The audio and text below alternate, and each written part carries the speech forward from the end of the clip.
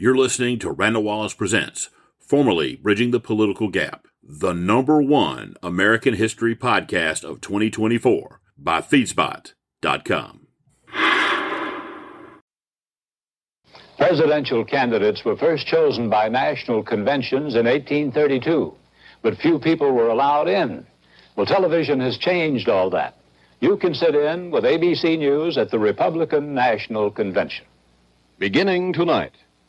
Say the slogan is more positive, that it suggests the idea of not changing horses in midstream, which was used, I think, during the Roosevelt campaigns in the 40s, during the war. And it is also, they say, a subtle jab at the McGovern campaign and what they regard as the Democrats' radicalism. Now that they have nominated McGovern, we need Nixon more than ever.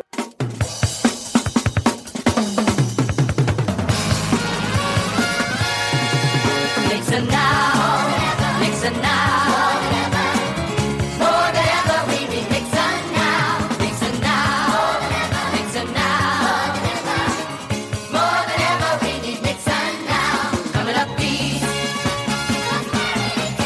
coming up strong, he's following through. More than ever we need our president, Nixon now.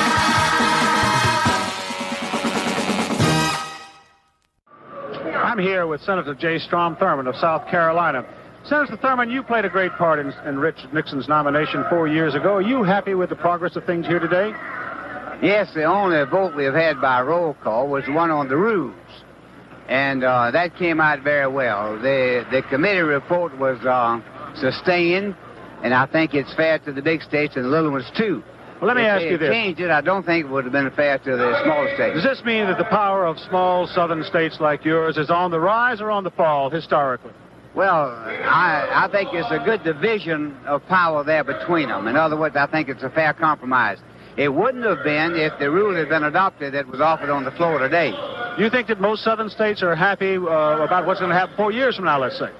Well, I think so. The South this year, I predict, will go for Nixon. I predict every state will go for Nixon. I think the Republican Party is going to grow in the South. And I think in 1976, we can elect another Republican president. Thank you very much. Talking to Senator J. Strom Thurmond, who says it's going to be a solid South of Richard Nixon. This is Douglas Kiker now up to the booth. Thank you. We are expecting shortly the beginning of the nominating process for President Nixon, renominating process. And Governor Rockefeller, as you know, will deliver the nominating speech. There will be others. They will vote. The balloons will fall. And tonight's business essentially will have been done. The platform, of course, was adopted earlier without any difficulty. I think maybe, John, for the record, we ought to put here that the American Independent Party, which is George Wallace's party, its candidate this year, John Schmitz, California, member of Congress, says he has managed to reduce his platform to 2 points. One, enter no foreign wars unless you intend to win them. And two, people who work should live better than those who don't. We'll be back in a moment after this message from Gulf.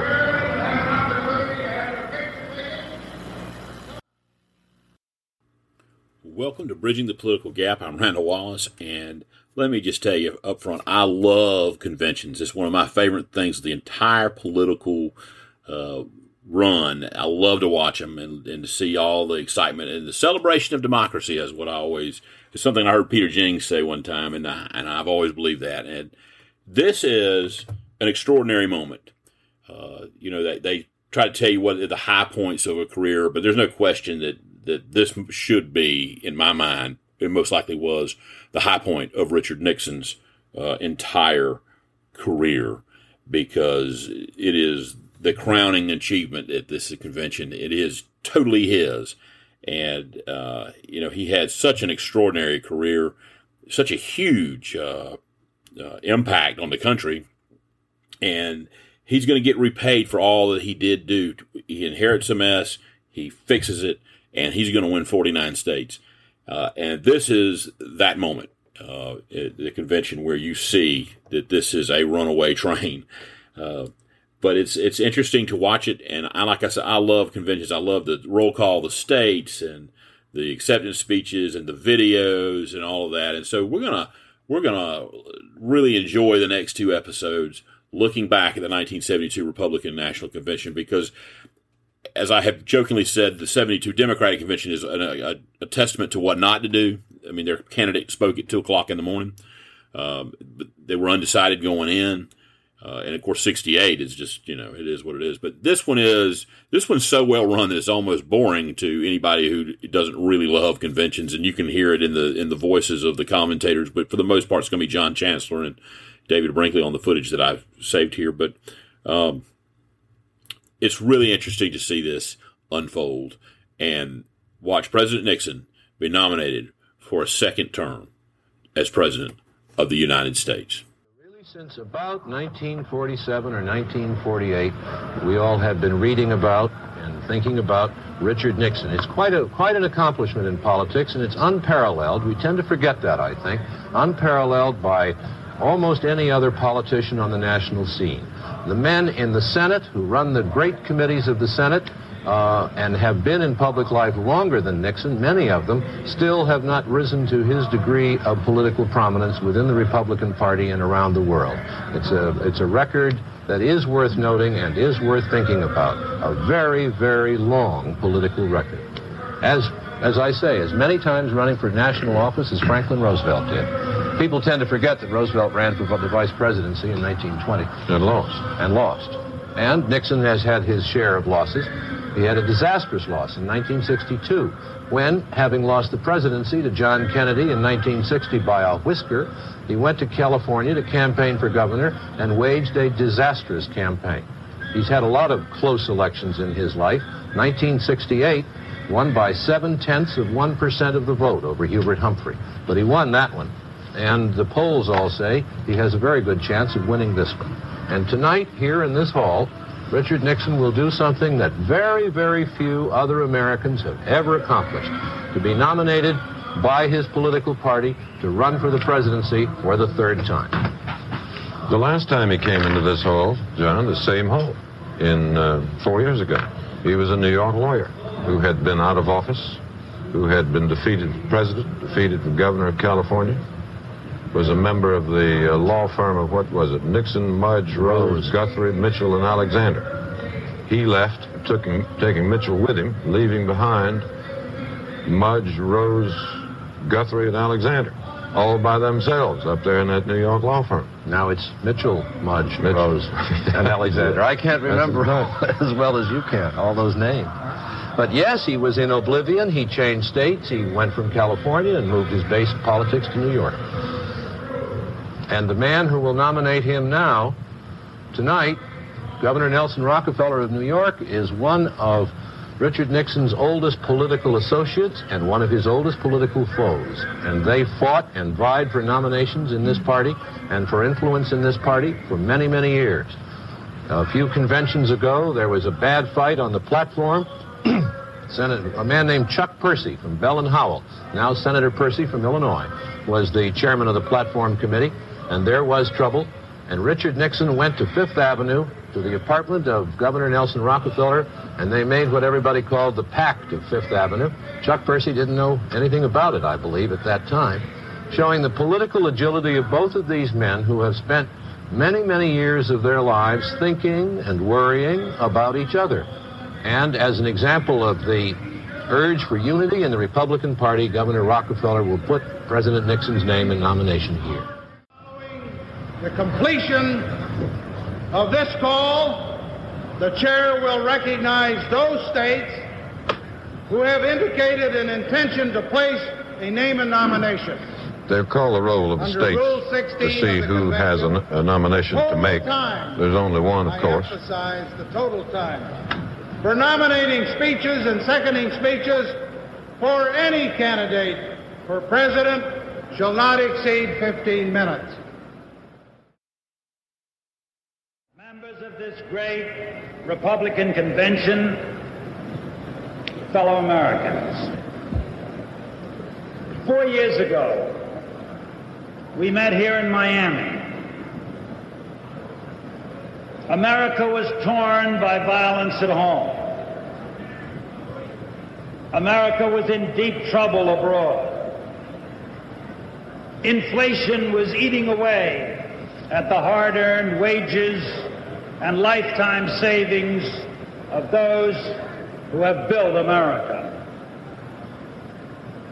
There were riots in our cities. There was chaos on the campuses.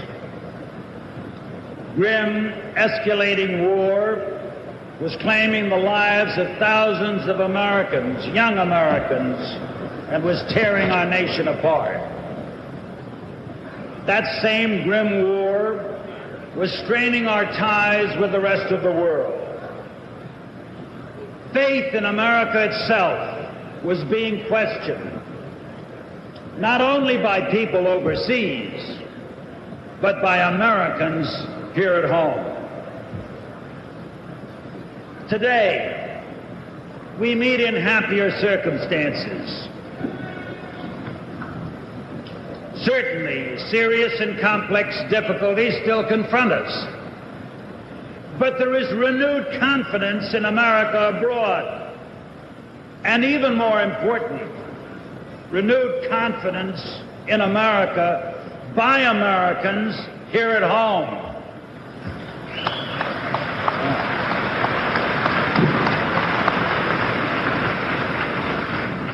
This has been due, importantly, to one man, our president.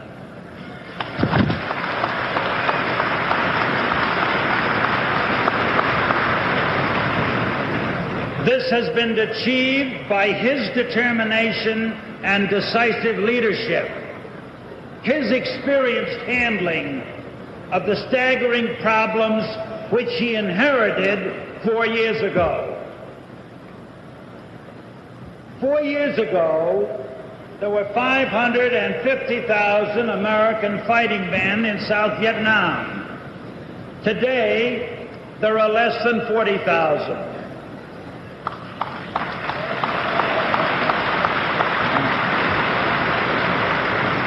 Years ago, inflation raged uncontrolled in an overheated war economy. Today, with wage price controls and the rapid progress towards a peacetime economy, the rate of inflation has already been cut in half. 4 years ago, the Soviet Union and the United States appeared to be on a collision course. Today, we're working together in science, in technology, in health, in environment, in outer space, and in trade. 4 years ago, there was a great wall between mainland China and America. Today, we are in productive and increasingly active communications. 4 years ago, daily shelling and raiding in the Middle East threatened another world war. Today, U.S.-sponsored ceasefire has been in effect 2 years, and there is hope for peace. 4 years ago, we were headed towards environmental disaster. Today, the whole nation is mobilizing to protect and restore our environment. In each instance, the President has met these crises through decisive action. Thank you.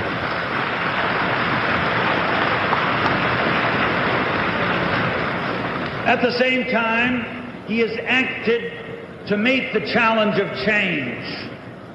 The President recognized that the patterns of the past, the concepts of the past, and the establishments of the past were no longer adequate to meet the needs of today and the challenges of tomorrow.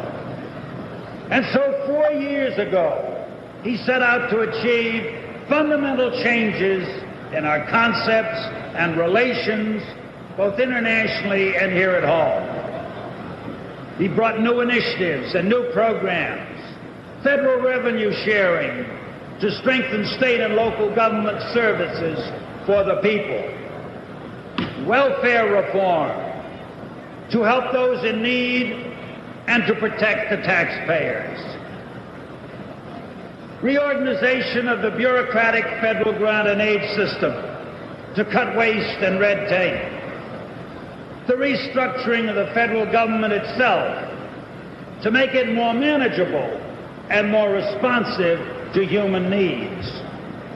And most significantly, with his deep concern for people and their changing problems, the President has completely revised our nation's priorities. In 1948, he inherited a federal budget which allocated 45% for national defense and only 32% for human resources. Today, 4 years later, he has completely revised and reversed the emphasis, with 45% of the federal budget for human resources and 32% for national defense.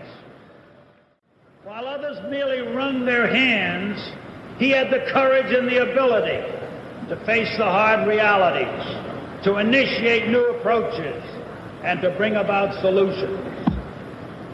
While others despaired, he worked to end the war in Vietnam. He stood firm in the Middle East. He traveled to Peking. He journeyed to Moscow. And while others dealt with vague generalities about disarmament, he made the Strategic Arms Limitation Treaty a reality.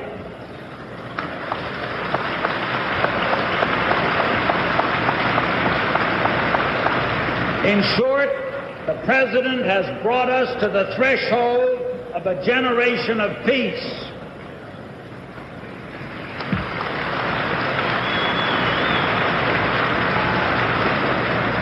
Even as he works and plans for a century of peace ahead.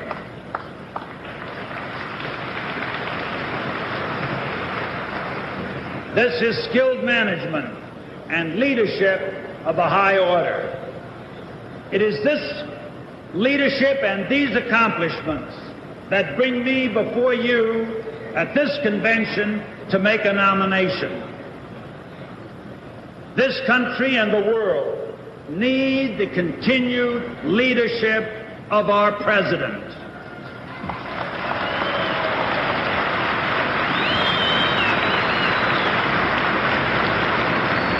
I say to you, delegates, and to you, my fellow citizens of America, we need this man.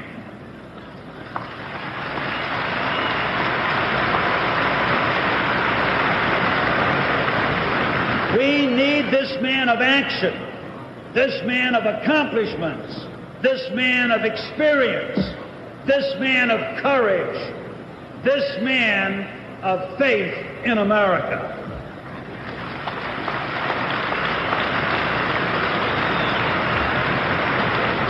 It is my great honor to nominate Richard Nixon for re-election as the next President of the United States.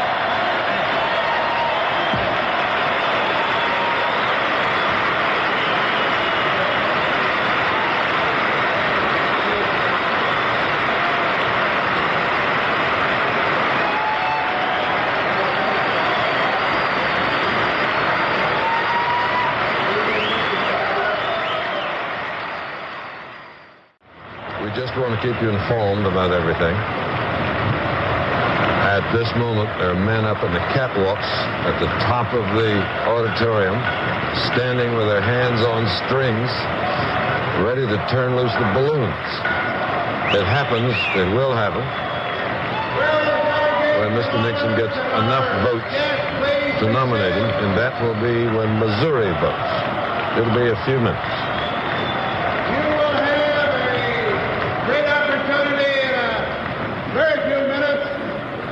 Participate in the actual nomination and selection. So I ask you Governor Rockefeller gave a classic nominating speech where the president mentioning his name at the end. There is one innovation that will be coming here in a few minutes. There will be 11 seconding speeches at 1 minute each. They haven't started yet, so we'll pause for this word from Gulf. There are a number of seconders. We've just had the first, a 19-year-old college student who's the mayor of Emmitsburg, Iowa. They are speaking from the floor. As we come to the close of the seconding of the nomination on behalf of President Nixon, we are calling upon one of our great present-day heroes in our nation, a man who stirred the soul, and I really mean it, of America when he read those ringing words of the Bible from a far corner of the universe, and who has helped our nation to explore outer space and to conquer that universe. He's not only an astronaut par excellence, he is an outstanding citizen. And the chair is honored to recognize Mr. Frank Borman from the state of Florida.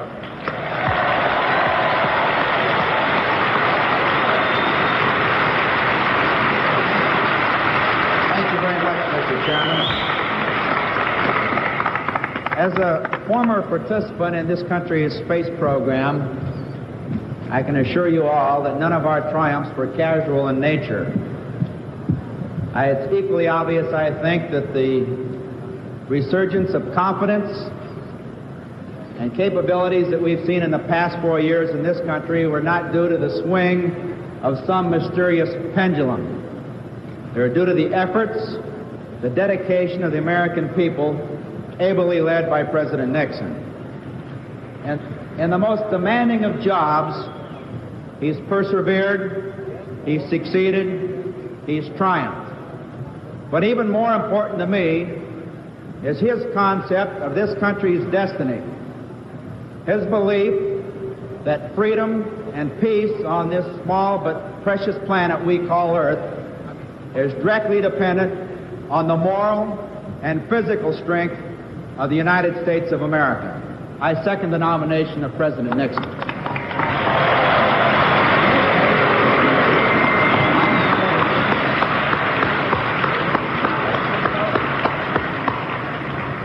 Thank you very much, Mr. Frank Borman.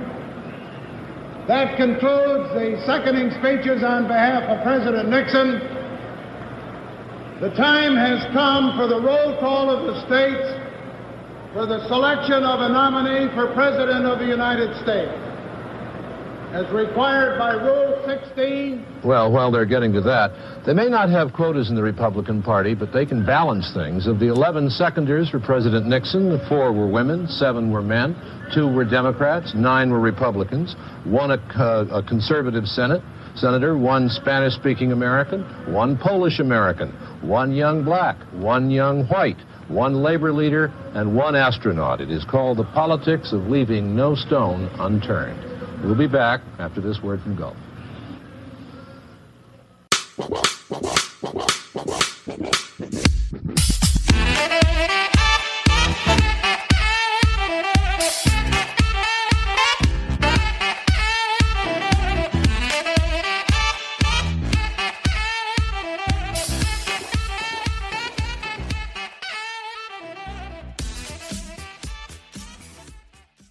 Hi, this is Randall Wallace, your host for Bridging the Political Gap.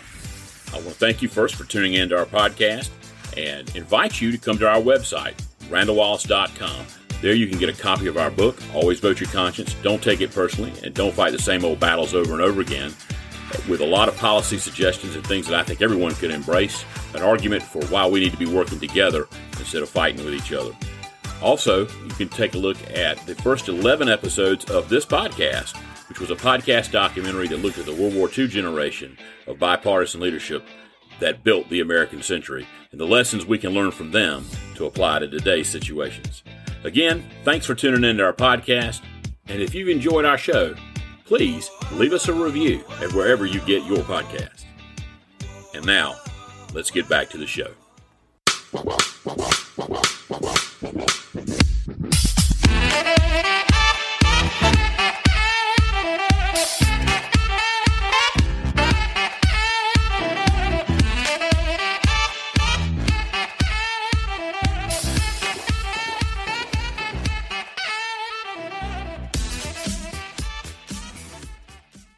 The roll call has begun. 5 states have cast their ballots so far, all for Richard Nixon. California, the most recent. Let's go down now where Colorado is the next state.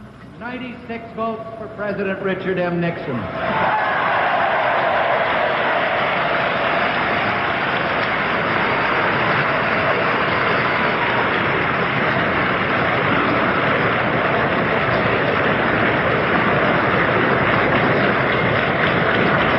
California, 96 votes for Richard Nixon. Colorado, 20 votes. Colorado, the home of the 1976 Winter Olympics, proudly cast 20 votes for Richard M. Nixon for next president.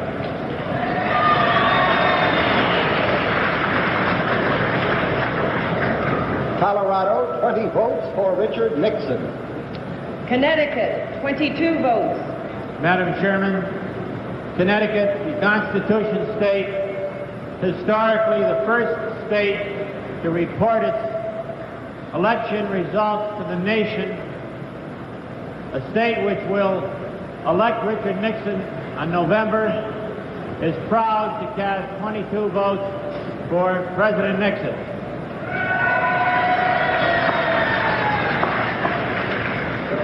Connecticut, 22 votes for Richard Nixon. Mr. Chairman, the Mississippi delegation and the people of the great state of Mississippi proudly cast their 14 votes for the greatest party in this land and the greatest president. Mississippi, 14 votes for Richard Nixon. Missouri, 30 votes. Mr. Chairman.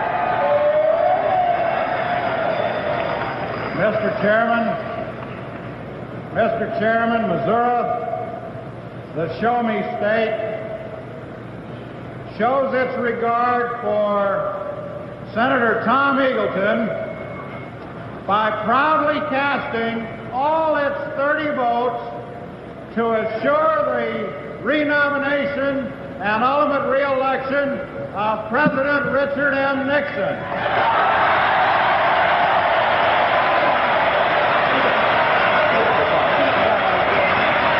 That put him over.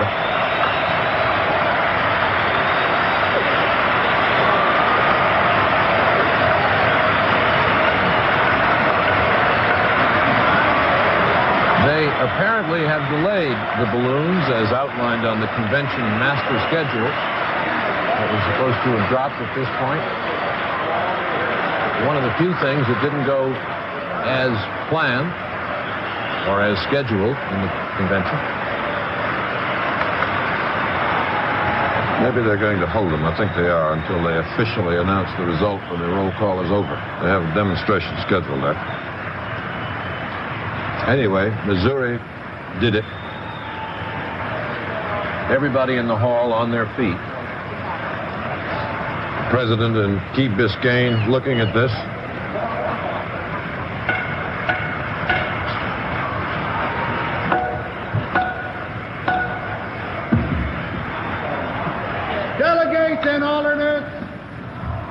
Delegates and alternates, it's very critical that we continue with the call of the state. I ask you, I plead with you, I implore with you to please sit down and permit us to continue the call of the states. Mrs. Armstrong will continue the call of the states. Thank you very much. Missouri cast 30 votes for Richard Nixon. Montana, 14 votes. Madam Chairman, Montana, the land of the big sky, the state that has endorsed Richard Nixon every time he has sought national office. 1952, Montana was there. 1956, 1960, 1968, and for the fifth sweep of Montana, I'm backed up by the Blackfeet for Nixon Club and Bill Bigspring with his Indian headdress as we cast all 14 votes once again for Richard M. Nixon.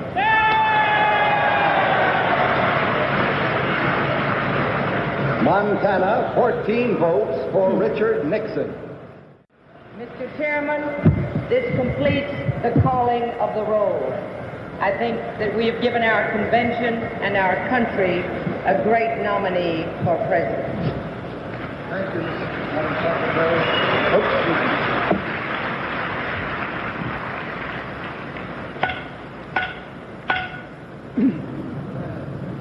Will the delegates please come to order? The vote of all the delegates has been recorded. The vote for Richard Nixon is 1,347. The vote for Paul McCloskey is 1. And therefore, I declare the nominee of the Republican Party for President of the United States, President Richard Nixon.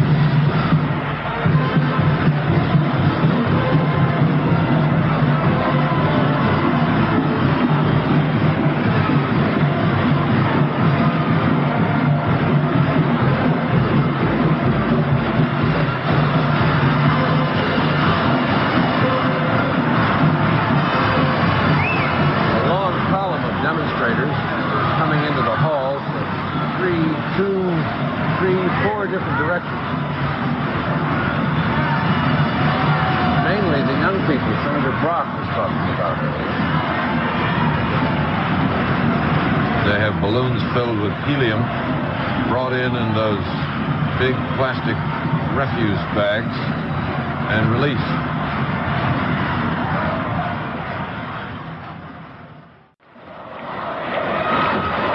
Well, the demonstration has been going on now for about 6 or 7 minutes, and it shows no sign of abating at all. Cute little sign down there. A lot of very attractive young people carrying a long handmade banner. It looks as if it might be a motel sheet. And painted on it, it says, NBC, CBS, and ABC, we paid our own way.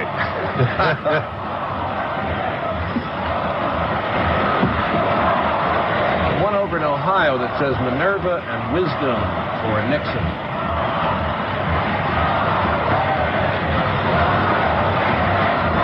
Whittier College for Nixon.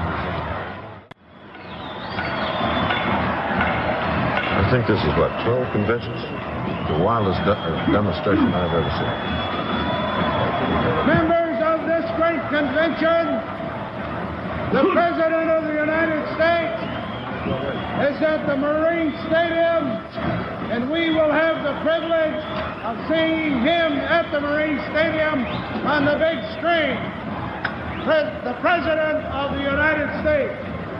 The surprise he was talking about was that Mr. Nixon is going to appear at a stadium here in Miami, not this hall, and the delegates will be able to see him on the big screens up behind the podium. And you'll be able to see him at home, those of you who are watching there, because we, I think, are going to have some pictures from there ourselves. The Miami Marine Stadium. There it is. You see it on your screen right now. Sammy Davis has been entertaining there. They've had a kind of show business gala and rock concert going there all evening. And that is where the president is supposed to arrive. It is not far from his home in Key Biscayne, which is an island connected by a causeway to the city of Miami.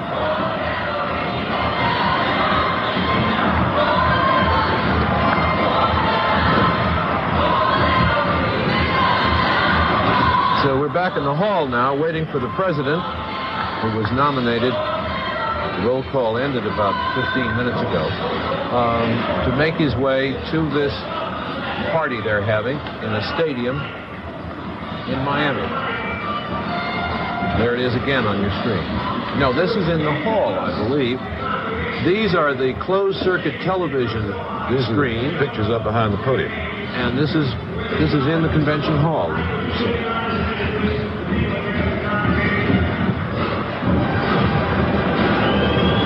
How do you suppose they got all those bags of balloons in the hall past the security men who insist on opening everything? If you open those bags, the balloons escape. You don't suppose they could figure that one out? All those thousands of balloons.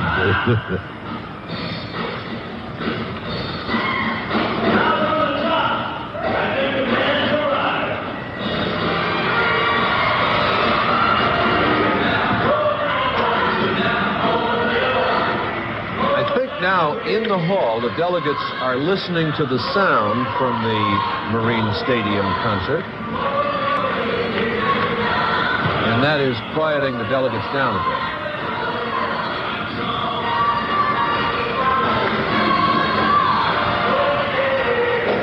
They're turning the lights out in the hall.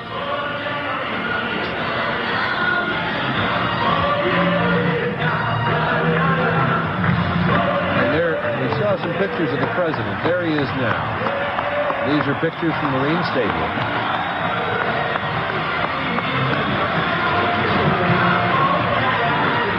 They're also directly on your screen at home from NBC.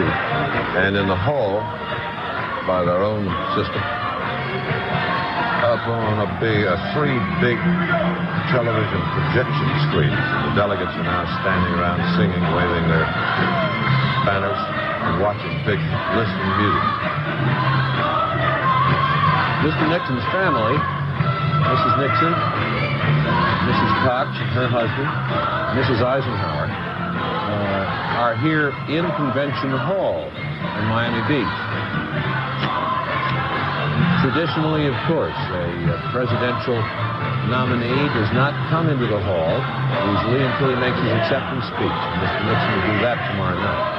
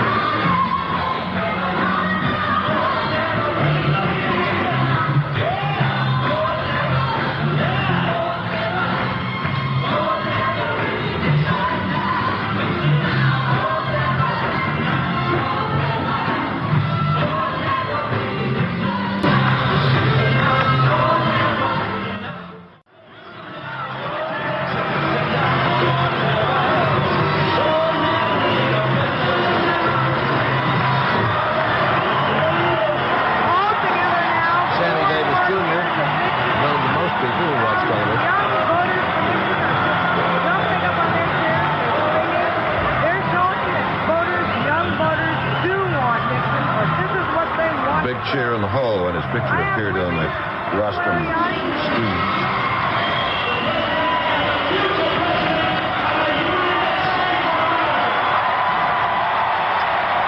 This was a rally for the Republican Party and for the president. It just isn't an idle concert that happened to be held in the Miami area.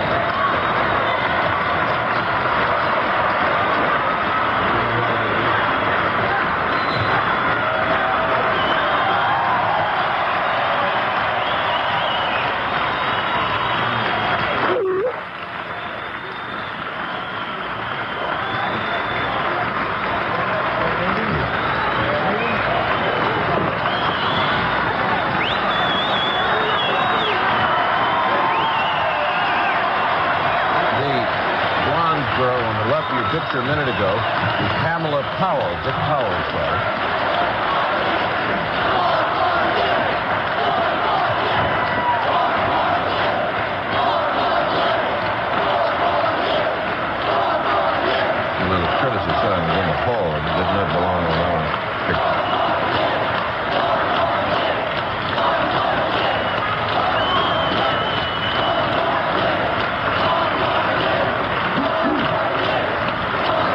Sometimes on evenings like this, when a man is nominated for the presidency, you see him sitting in his hotel suite, looking somber and thoughtful and thinking long thoughts about the country. This is quite a different image that we've been presented with tonight. You nearly always see that. Sitting in front of the television set, seeing himself nominated. Looking somber.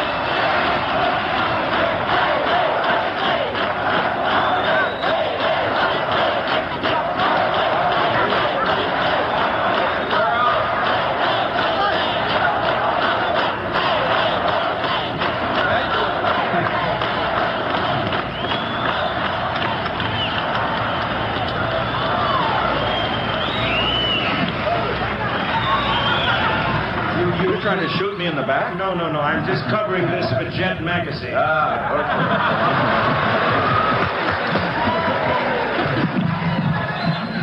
With a Pam Powell, Sammy Davis, all of those who have entertained here so splendidly at this program, I understand earlier, and to all of you who are attending this young voters rally at a time.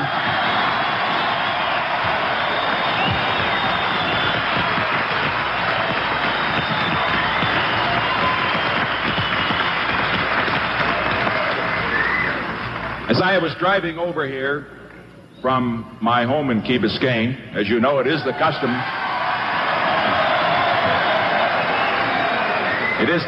that anyone who is nominated for the presidency does not appear at the convention until after the nomination, and consequently I have not been there except to see it on television. But as I was driving over, the thought occurred to me that this was one of those moments in history that has never happened before and that will never happen again.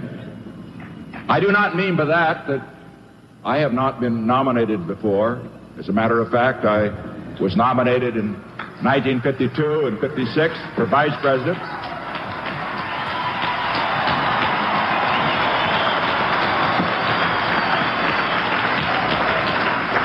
And I have twice had the honor of being nominated for president, and tonight makes it the third time. But here now,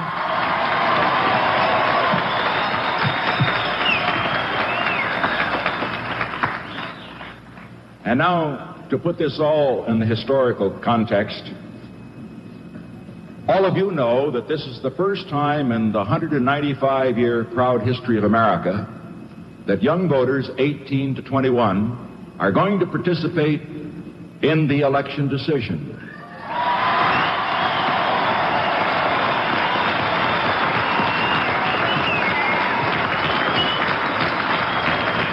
And I believe that it is particularly appropriate that the first appearance of the President of the United States after his nomination be made before first voters who voting as you are.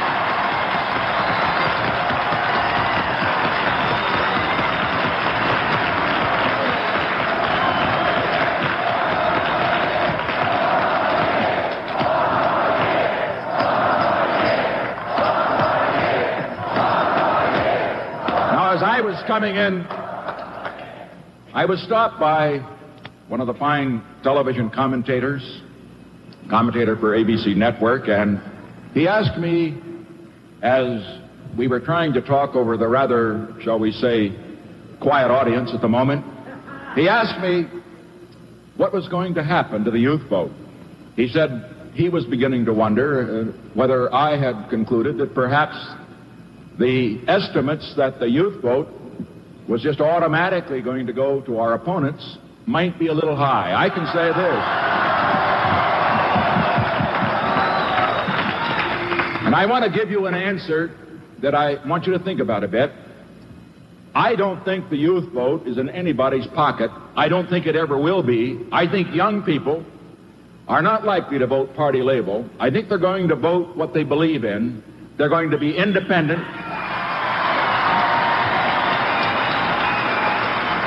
I think the young people of America are going to listen to both candidates. They're casting their first vote. They want it to be a good vote. We've got just as good a shot at it as the other side, and we're going to get it with your help.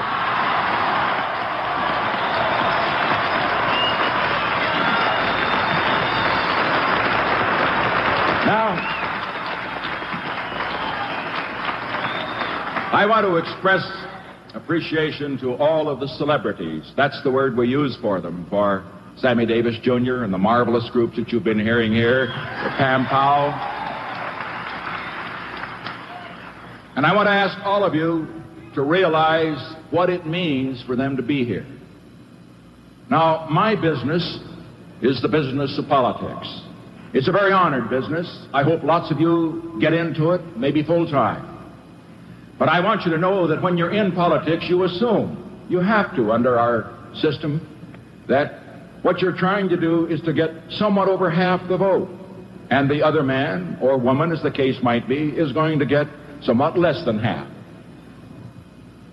Now, in show business, which is Sammy Davis Jr.'s business, and the business of others who are here, they are not trying to get half. They're trying to please everybody.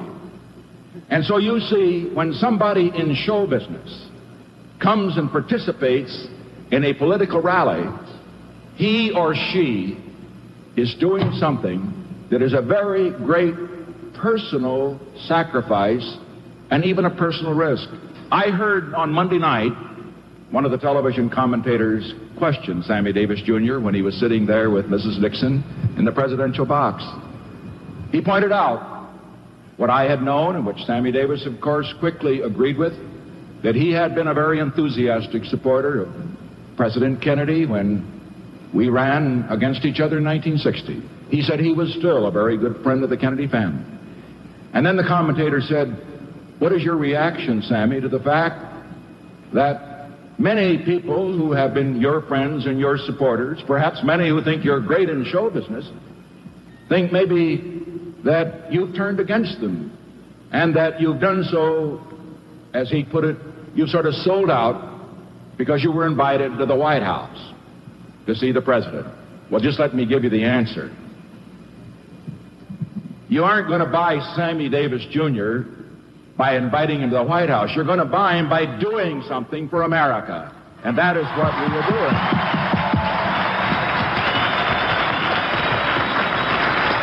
But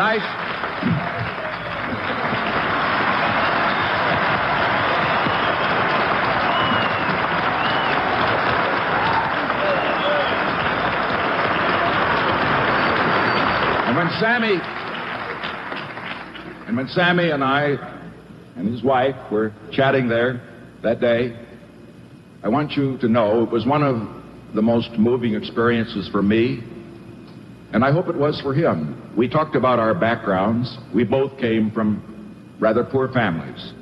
We both have done rather well.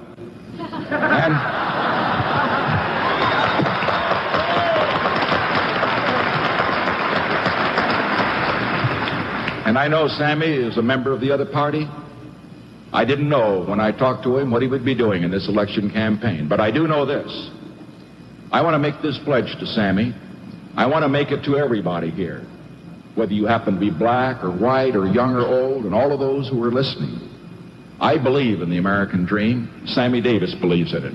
We believe in it because we've seen it come true in our own lives. But I can assure you, my friends, that the American dream can't be fully realized until every person in this country has an equal chance to see it come true in his life. Today,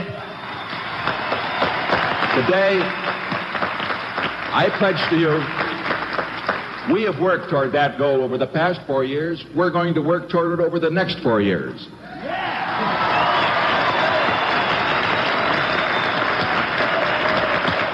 And I want you to know that We're grateful for the celebrities who have stuck their necks out,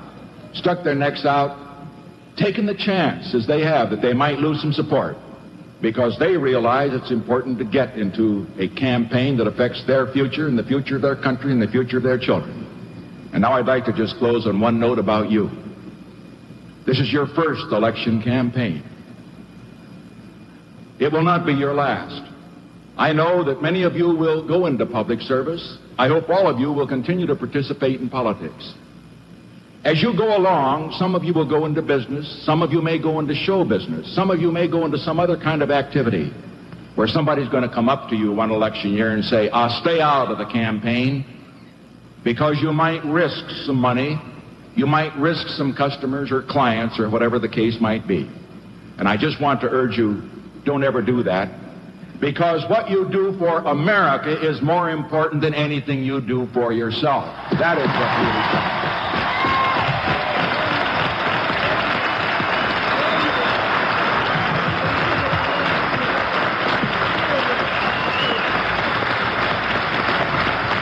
I want all of you, the young voters of America listening here, and those who might be listening on television now, simply to know this. I've been trying to work for your future. We've had some disappointments, but we've had some successes, and I'm going to talk about both tomorrow as I make the acceptance speech. But should the opportunity come to serve 4 more years, I'm not going to be resting on what we've done in the past. I'm going to be thinking of these wonderful young faces I see out here, your enthusiasm, your idealism, your hard work. This is your first vote. And years from now, I just hope you can all look back and say it was one of your best votes. Thank you.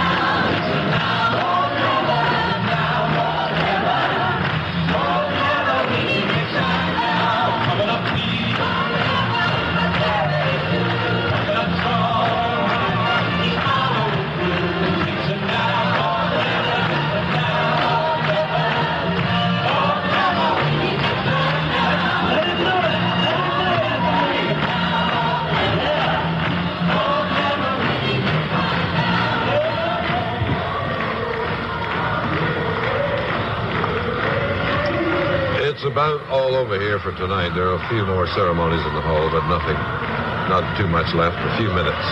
We'll be back after this message from government.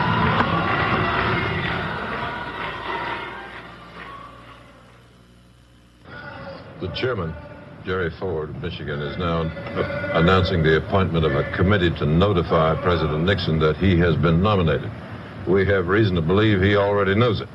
But nevertheless, that is the form that is routinely followed in all cases.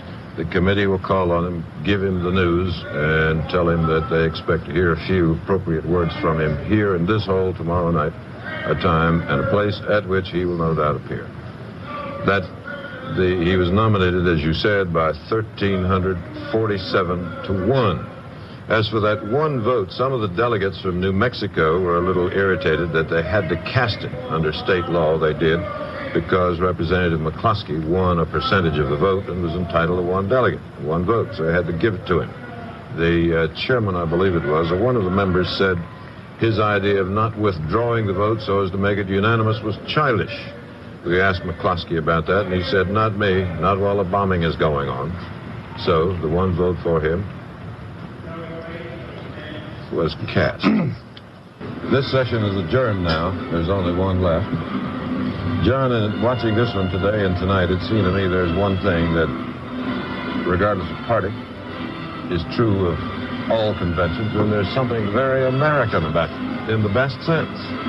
Very exuberant, colorful, expensive, wasteful, time-consuming, energetic, noisy, working somehow, nevertheless. Plus a lot of Chamber of Commerce free advertising, tourist promotion, and boosterism. And while they were calling a roll, I kept a few notes here on some of the little plugs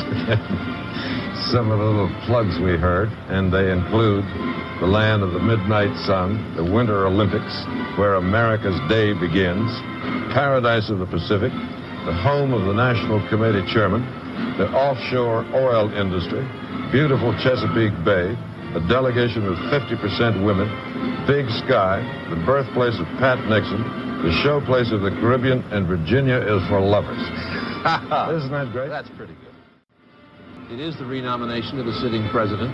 He and his people do and ought to control the party. And they have things their own way, particularly when you're 26 points ahead in the polls, that Mr. Nixon is. There was no really serious challenge to him, and the mechanics of the situation were such that there wouldn't have been. Anyway, the balloons didn't go off on time, but just about everything else did, even with Mr. Nixon's unexpected...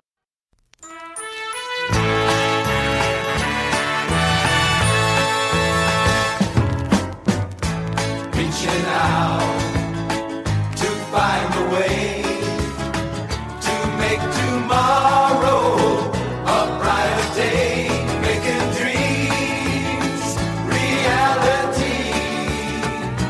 More than ever, Nixon now for you and me.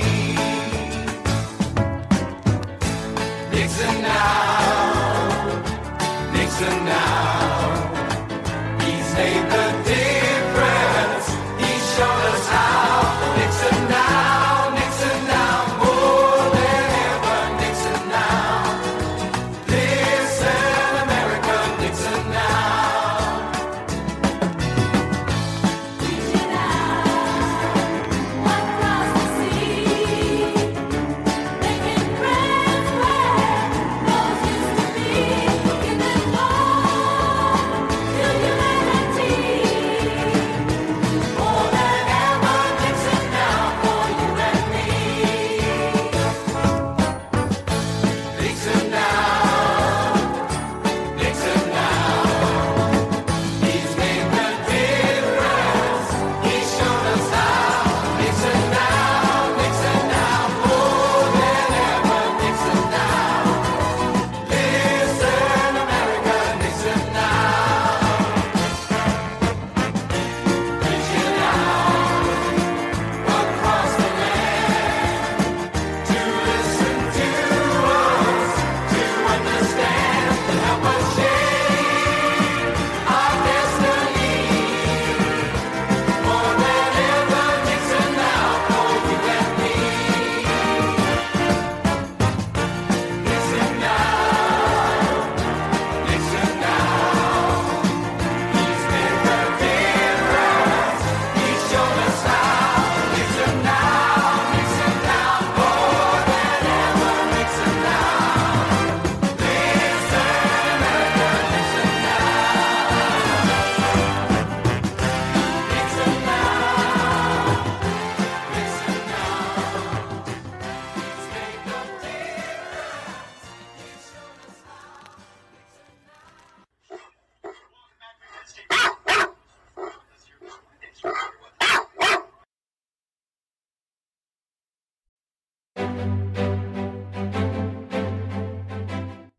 Thank you for listening to Bridging the Political Gap.